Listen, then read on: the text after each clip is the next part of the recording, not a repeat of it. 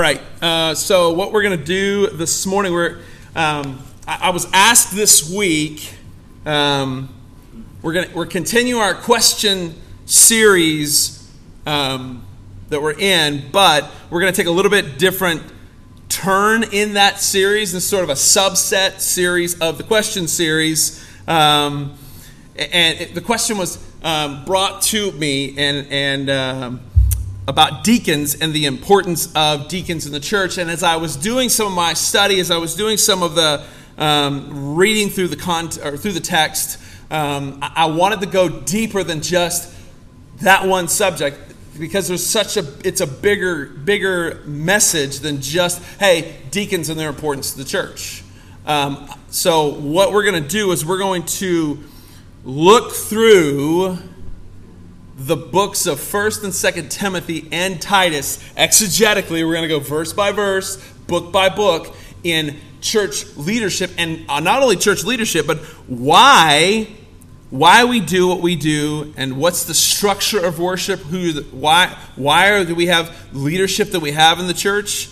And once again, people say, well, this is you're gonna throw me some Baptist doctrine. No, I'm not gonna throw you Baptist doctrine. What's my stance here? If we've got any Baptist doctrine, we need to throw it out the window and replace it with what? Bible doctrine. Amen. And that goes anywhere. I don't care what church you're in. If you got any type of doctrine that doesn't line up with the scriptures, you need to throw that out and replace it with the Bible. And so we're gonna look at, from the scriptures, what it looks like to have the leadership that we have, and why, the order of worship, the order of how we have things set up in the church, and why it's important for us to do that. So we're going to cover everything in context from a biblical worldview, so that there's not any confusion. You can't say, well, Caleb, that's your opinion. I'm not going to insert my opinion in anything. I'm going to assert in here what the scripture says about all of these particular doctrines and particular teachings. And make no mistake, there is an order to our worship, not just in how things happen in the church, but those who claim to speak for the Lord. There's an order there. And so I think of in Leviticus chapter 10, verses 1 and 2, Aaron had two sons, Nadab and Abihu. And because of their family lineage, they thought that they could just walk into and plan worship. They could set things up and do things like the high priest. They thought, well, my dad's Aaron, so I can go in and I can do what I want, right?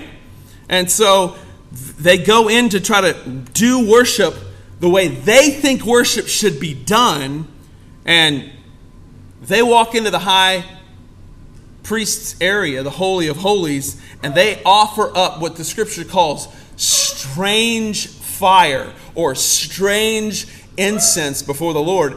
And the Lord got so angry with Nadab and Abihu that God killed them. So make no mistake, God is very concerned with how we worship, the order of worship, who is coming in and leading worship. It is important, and it's not because I say so or anyone else says so. It's because of what God says. Amen? And so as we begin this study, the purpose is to see from God's word what the order of worship is in the church and what it should be in the order of leadership in the church. So, like I said, this is not going to be according to church history. This is not going to be according to any opinions. It's going to be according to the word of God. So we're going to be in 1 Timothy, and we're going to start in chapter 1, verse 1. Paul, an apostle of Christ Jesus, by command of God, our Savior, and of Christ Jesus, our hope, to Timothy, my true child in the faith, grace, mercy, and peace from God the Father and Christ Jesus, our Lord.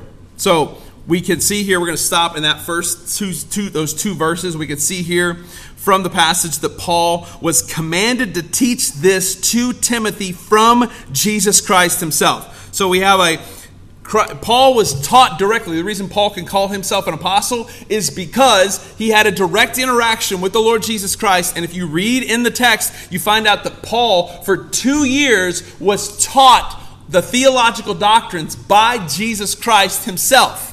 Outside of, he went away for a couple of years, and Jesus actually teaches Paul the theological, scriptural doctrines of how things should work. So that's the reason he can call himself an apostle. So if you hear anybody on TBN or any religious channel call themselves Apostle Jim or Apostle Tim or Apostle Susan or whatever you want to call them, Apostle something, know that they're lying, because there's not anybody that's been taught directly by, number one, nobody's been taught directly by the Lord Jesus Christ because they don't need to.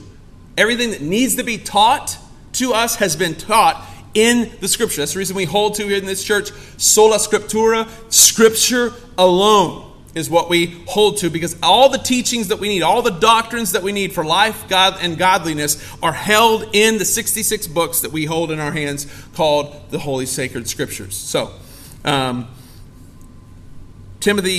is directed by God to teach Timothy, and he tells Timothy, "You're my son in the faith, and I'm talking to you as a father would to his son." So the goal of the instruction here is how things should be and how things should not be running in the church. All right, verse 3. Let's keep going.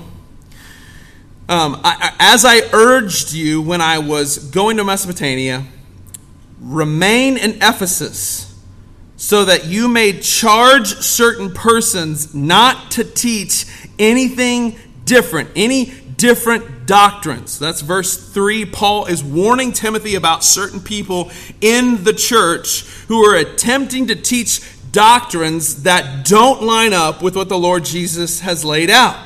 Amen. So we've got that first directive from Paul to Timothy. He says, listen, I'm going to charge you. There's going to be people in the church that are going to be trying to teach certain things that are not in the text. Don't let that happen. And oh my goodness, do we have that happening in the church in 2023. We've got churches that are packed with people, with men and women behind this desk that are illegitimately teaching things that are not that are contrary to the Word of God, and they should not be doing these things. So let's keep going to verse 4 because context is king. So I charge you, back to verse, we'll get a running start here, that I may charge you certain persons not to teach any doctrines, nor to devote themselves to myths and endless genealogies which promote speculations rather than stewardship from God that is by faith. The aim of our charge is love that issue from a pure heart. Love the issues from a pure heart and a good conscience and a sincere faith. Certain persons, by swerving from these, have wandered into vain discussions, desiring to be teachers of the law without understanding either what they are saying or the things about which they make confident assertions. Wow. So listen, I've been in church long enough that there are people who are pining to get into teach about things that are literally, that have literally no eternal value. They want to come in and try to teach things that are not only contrary to the Word of God, but that just honestly waste our time. Like you could see, they want to devote themselves to myths and endless genealogies. Let's talk about the genealogy of whatever. Let's talk about family lineages. Let's talk about things that have no real ramifications. They want to promote speculations. Let's talk about conspiracy theories. Let's talk about there are churches that are doing that kind of stuff this morning, and so they have this aim to try to do and teach God's word, but they just don't do it well. It's interesting. People want to come in and attempt to teach doctrines or issues that don't have gospel-centered truth to them. So why we do what we do is God's a God of order. And so Paul's telling Timothy, remain at the church of Ephesus and beware of those that are coming to try to come in and get focused off of the gospel onto things that have no real value and that are going to waste their time. Like I remember a guy years ago who came to me, my brother, and wanted to have him come to the house, and they wanted to say, listen, I want you to come to my house and let's eat steak, and here's what I want to do. I want to debate whether or not Christians should celebrate Christmas. You remember that guy? Like that's all, like his hill to die on was, listen, Christians that celebrate Christmas are not really Christians, and I want you to come to my house, eat steak, and then I want to debate it. And I'm like, no. No, I don't want to do that. And I had, like, it's just ridiculous and it's just exhausting. Like, I remember, I'll be here 4 years in October. Just not too long ago, had a guy in our own basement wanted to start talking eschatology with me. And when he found my view of the end times, he said, listen, your view of the end times is not right, and you shouldn't even be a pastor. I don't even think you're saved. And then I said, I got to digging into his life, started asking him some questions. Come to find out he's in an extramarital affair with not one but two different women. Got babies with multiple women. I'm like, you're just a moron. Okay, cool. Fantastic. Like, that's ridiculous. Like, this is what we've got people that are stepping in trying to do things, and they'll steal your time. They'll come in and steal your time. Well, what I have come to understand in the years of ministry is that people will steal your time if you let them. And what I mean by that is they get your focus off of things that really have no impact or no eternal value or ramifications. And it's exhausting. It's exhausting because people will come in and try to steal your time. They'll try to just rip in and just, all right, we're going to do this, we're going to do this, we're going to do this, we're going to talk about this. Like, okay, you want to celebrate Christmas? Awesome. If you don't want to celebrate Christmas, I don't care. In the terms of and the ramifications of eternity, it don't matter. That's a secondary issue. That's a personal conviction and personal conscience issue. And there are people who go here who don't like to celebrate Christmas, and guess what? I don't care. Fantastic, don't. But don't. This gentleman, it was in my dad's church, looked at me and said, listen, I don't think you're going to heaven because you have a Christmas tree in your house. He literally told me that. I don't think you're going to heaven because you got a Christmas tree in your house. And I said, where is that in the text? And he pulls some obscure, weird verse from the Old Testament and cherry picks this one verse that says, this is what this is about. And I'm like, that's not what I do with, I don't decorate my tree and then fall down and worship my tree. Christmas can be redeemed. It's about Christ, not about the tree. Stop trying to make things that they're not about. Just quit. And so they get things off. They get your focus off of the eternal and focus on these secondary silly issues. All right, let's keep going. Verse 6 and 7 amplifies this idea. Certain people, by swerving from these, have wandered into vain discussions, desiring to be teachers of the law. Listen, this guy wanted to have a whole Sunday school class dedicated to that idea. That's exhausting and actually a problem in the church. So we have this certain people, they're going to come in and swerve from the idea of the gospel, and they want to wander off into vain discussions, silly discussions that have no ramifications with the gospel. And they desire to be teachers of the law without understanding either what they are saying or the things about which they make confident assertions. And listen, the people who come in and have these wild theories about Christmas or whatever other eschatology, man, they come in and they feel like they know their stuff, and they try to make you feel like a moron. They try to make you feel like an idiot. Like, let's argue about something that has no life-transforming ramifications, and it's a massive secondary issue, but let's talk about it. And they make the attempt to have a solid sounding argument that makes you feel like you're not truly understanding the things of Scripture. Like, I've been in conversations where they think they've got it all And they fire off this stuff, and I'm like, what? And that's the reason I've taken time to study this and figure it out, because I've got these people that try to come in and sneak this stuff in and want to fire it at you. I'm like, okay, where in the text? Okay, let's pull up that text and read it together. That's not what that text means, brother.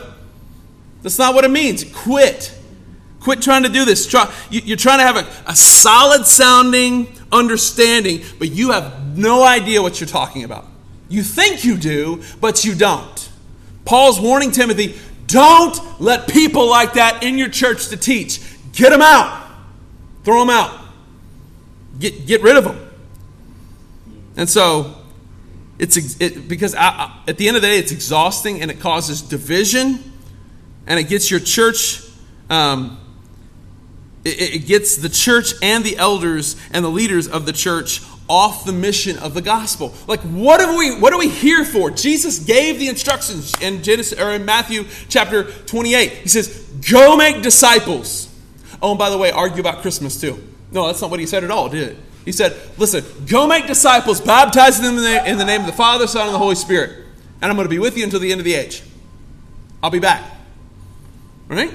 I'll be back. So Paul's telling Timothy here, don't let people come in and walk in the church and just teach whatever. Don't teach willy-nilly stuff. And so he sets the stage here. Why do we do what we do here? Why do we have the things happen that happen in this place? Because God's laid out certain directives in the text. There are certain things that are going on. Paul's telling, don't just let anybody walk in and teach. Don't let just anybody. Oh, listen, I'd like to have a Sunday school class. Oh, really? What? Go ahead and tell me, what do you want to teach about? Oh, no, that's a problem, right? There are false teachers out there who will steal the time of you and your church if you're not careful. So we're to be on guard. In fact, Paul in Ephesians chapter 5 tells the church of Ephesus, verse 15, chapter 5, verse 15, look carefully then how you walk, not as unwise, but as wise, making the best use of your time because the days are evil. So we need to be wise when it comes to conversations that we entertain in the church. There are things that would just, like I've been in the church 44 years now. Now, I wasn't a Christian all that time, but I've been in the church. I've heard some crazy conversations. I've heard some wild theories. I've heard some interesting theological discussions. Some are of value and are glorifying to God, and some are just time wasters. Some are just time wasters. And so Paul tells the church, be careful, look carefully then how you walk. As a wise man, don't be unwise, but be wise. Make the best use of your time. Is it the best use of your time to sit around and eat a steak and debate whether or not Christians should have a Christmas tree in their house? Probably not. Probably not. It's just not. One of the pastor's jobs, one of the elders' jobs is to defend the flock from wolves looking to come in and tear the flock apart. Why do they have it? Why is there a shepherd or a shepherd guard dog? Why do they have shepherds and guard dogs in sheep pastures? Sheep are defenseless. And listen, sheep aren't that bright either. Like, listen, that we get called sheep is not you're a sheep. Like, sheep are not exactly the smartest creatures on the planet. And let's just be honest, neither are people. We can just do some dumb, like a person, like an individual can have rational conversations. But listen, if a group gets in, like you have what do they call it? Mob mentality, where people just go nuts. That's what happens to sheep. They just go nuts. They and the wolf comes in and tries to pick off certain things because he's looking for a snack. And so God's charged pastors with protecting the flock from being ripped apart. And the primary way that wolves in sheep's clothing, false teachers, false preachers do this is by coming in and teaching something that is contrary to the Word of God. That's the reason, man, I'm a man of the book. And the moment I don't become a man of the book, if I stop preaching from this, is the day you should throw me out on a railroad. Launch me out the front door and let me tumble down the stairs. Because the day I don't teach out of this book is the day we've got a problem. Because Scripture, listen, the Word of God is what we're going to be standing on for all eternity. The authority of God, the power of God through His Word is what we're standing on. 2 Timothy chapter 3, verse 16, all Scripture is God-breathed, or theophaneuskas is the Greek terminology. Theophaneuskas, God-breathed. What you're holding in your hand is the breath of the Lord Jesus Christ on paper. John chapter 1 said, in the beginning was the Word, and the Word was God, and the Word was with God. You're looking at the breath of the Lord Jesus Christ on paper. Men inspired by the Holy Spirit wrote these things down. And listen, there are people that are smarter than me that have done the work to try to figure out ways to say, this book doesn't line up, it doesn't work, it's got too many errors, and then they make their whole dissertation or their doctoral studies on trying to disprove the Bible. Josh McDowell was an atheist who hated God. Made it his mission in his doctoral statement to prove that the Bible was false, and ends up converting to Christianity and now is a ferocious apologist. He teaches apologetics. Got to meet him twice, hear him speak twice. Fantastic man of the Lord.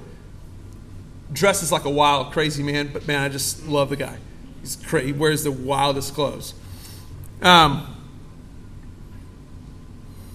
I remember one time we did a Bible study and worship night. So people coming to steal your time. This happened just recently. Had a guy had a Bible study and worship night, and the room was packed. We had, Jamie, how many people were in that room? There was a ton of folks. Great night of worship, and the guy comes in. There's a guy, older man, he comes up to me, and he's got a giant Christian T-shirt, and he's got a Christian jacket, and he's got a big cross on him, and he's just an older gentleman. And he says, "Are we going to have time for sharing here in a little bit?" And I was like, "Yeah, probably not. Probably not."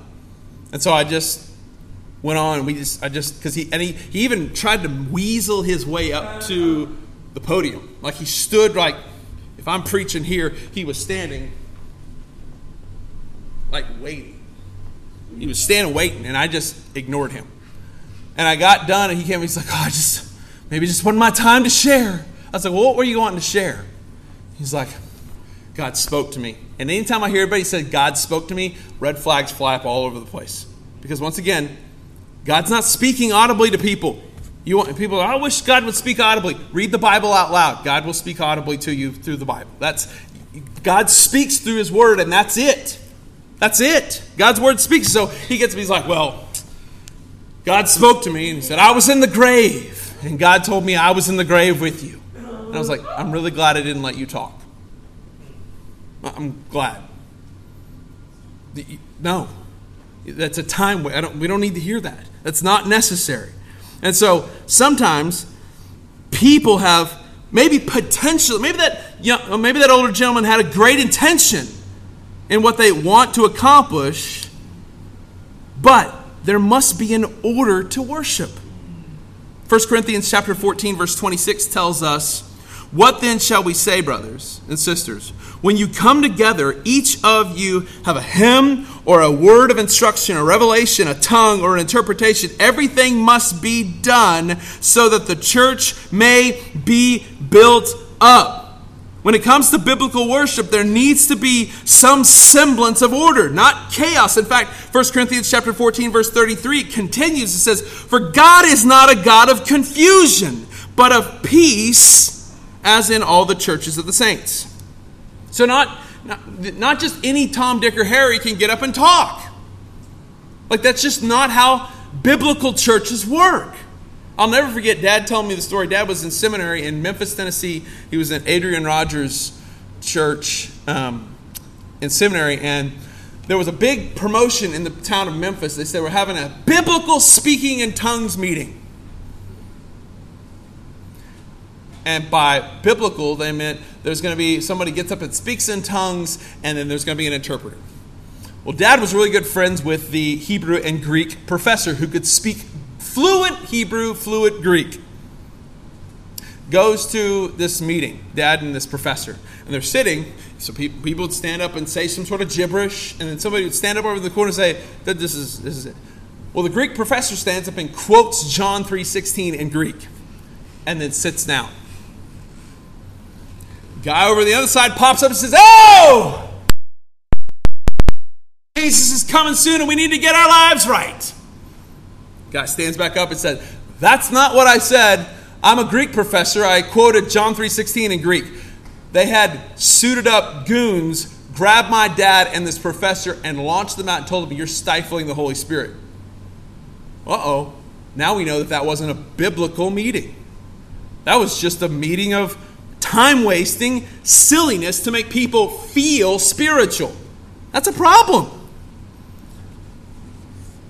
So having people just randomly get up and just talk and claim to have some type of authority is a problem. And there must be an order and there must be biblical permission to be able to do these things. This is what Paul is urging Timothy. And Timothy was a young preacher. In fact, there's a point where Paul tells Timothy, don't let these people look down on you because you're a young buck. You stand on the authority of God's word and teach it. Don't let these people push you around. Stand on the authority of God's word. So this is the warning. I urge you. When I was going to Macedonia, remain there in Ephesus. And there are certain people not to teach.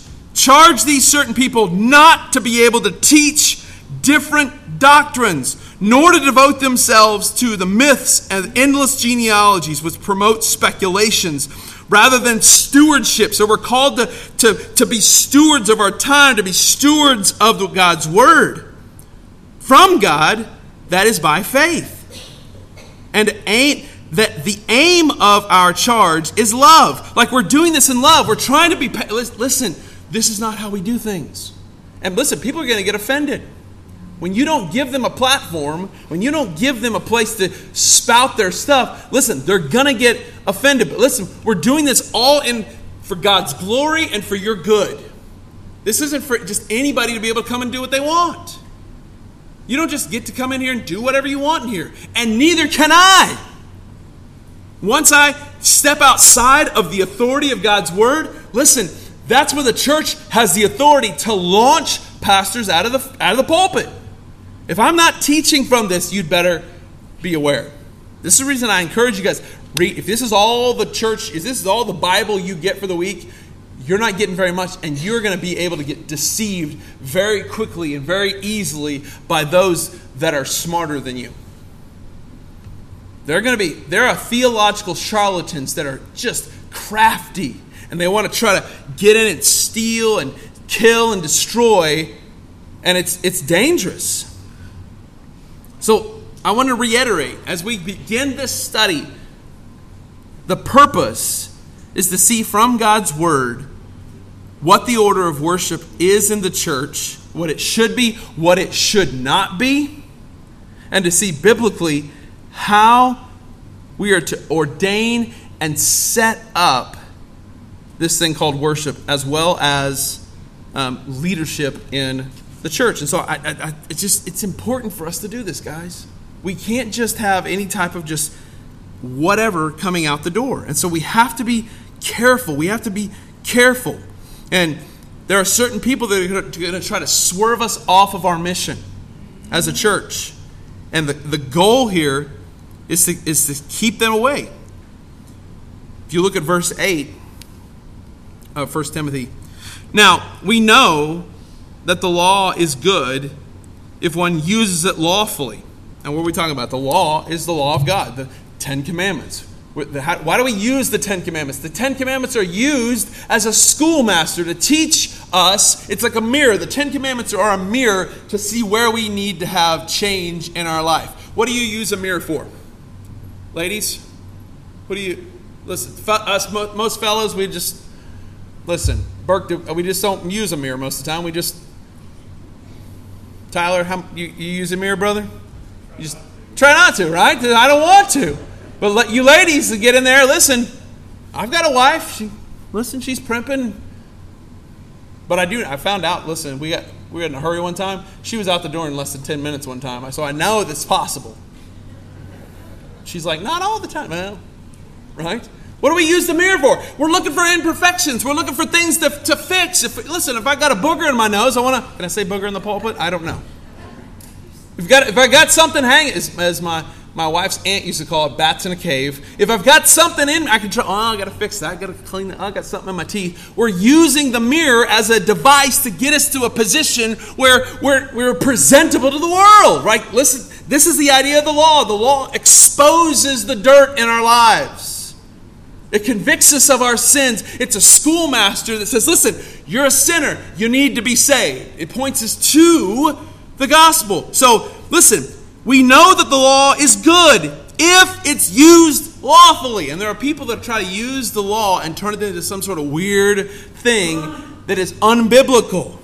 Understanding this, verse 9, that the law is not laid out for the just, but for the lawless and the disobedient, for the ungodly and for the sinners and for the unholy and for the profane and for those who strike their fathers and their mothers, for murderers, for sexually immoral, men who practice homosexuality, enslavers, liars, prejudice, and whatever else is contrary to sound doctrine. Now listen, every one of us on some level have broken some sort of the law. We've all been lying. Let's just take a test. How many of you guys ever told a lie? If you're not raising your hand, you're a liar. Right? So there's one. So the law is for me? Yeah, the law is to expose me, that I'm a sinner and that I need to be saved by grace. Verse 11 says, in accordance with the gospel of the glory of the blessed God, which I have been entrusted. So Paul's saying, listen, I've been entrusted with this to teach you. Listen, use the law to bring men and women to the knowledge of sin, Romans chapter 3. The knowledge of sin is brought forth by the preaching of the law. And that law gets us to a position where we need and understand that I need to be saved. I need to be redeemed. And how do we do that? We set it up in corporate worship, and that is we preach that out. And if there's somebody coming in wanting to teach about Christmas trees, you're swerving. There's nothing in here about celebrating a certain holiday that all of a sudden that's a problem. In fact, Paul says in Romans, if you set aside a day and you want to do something like that, a special day, go for it. Go for it. And so we have this set up in the text. This is what you're supposed to do. This is why we do what we do. Worship must have some type of order. God is not a God of confusion, but of peace, as it is in all the churches of all the saints. That's how it should be. And as long as I'm your pastor, I will be a man of the book. I'm not going to pull my sermons off the internet. I'm not going to try to figure out. Listen, preachers that don't want to take the time to study and read the text and go over it and pore over it, they should not be pastors. This isn't an entertainment thing where I get up and and entertain you for 45 minutes. I'm charged by God to shepherd the flock of God that I have. I'm to defend you. Like I'm to lay my life down and fight to the death to make sure you understand that God loves you. And if I start coming in here and doing something different than that, get rid of me. Get rid of me. Because this is all we have. And furthermore, this is all we need. Amen? I don't need anything. Listen, I don't need the Bible plus. That's the reason Mormonism is a silly, false, heretical cult. They have all these extra things. They got the King James Bible plus the Book of Mormon plus the Pearl of Great Price. They got all these weird things. And if you read, I'll never forget, I have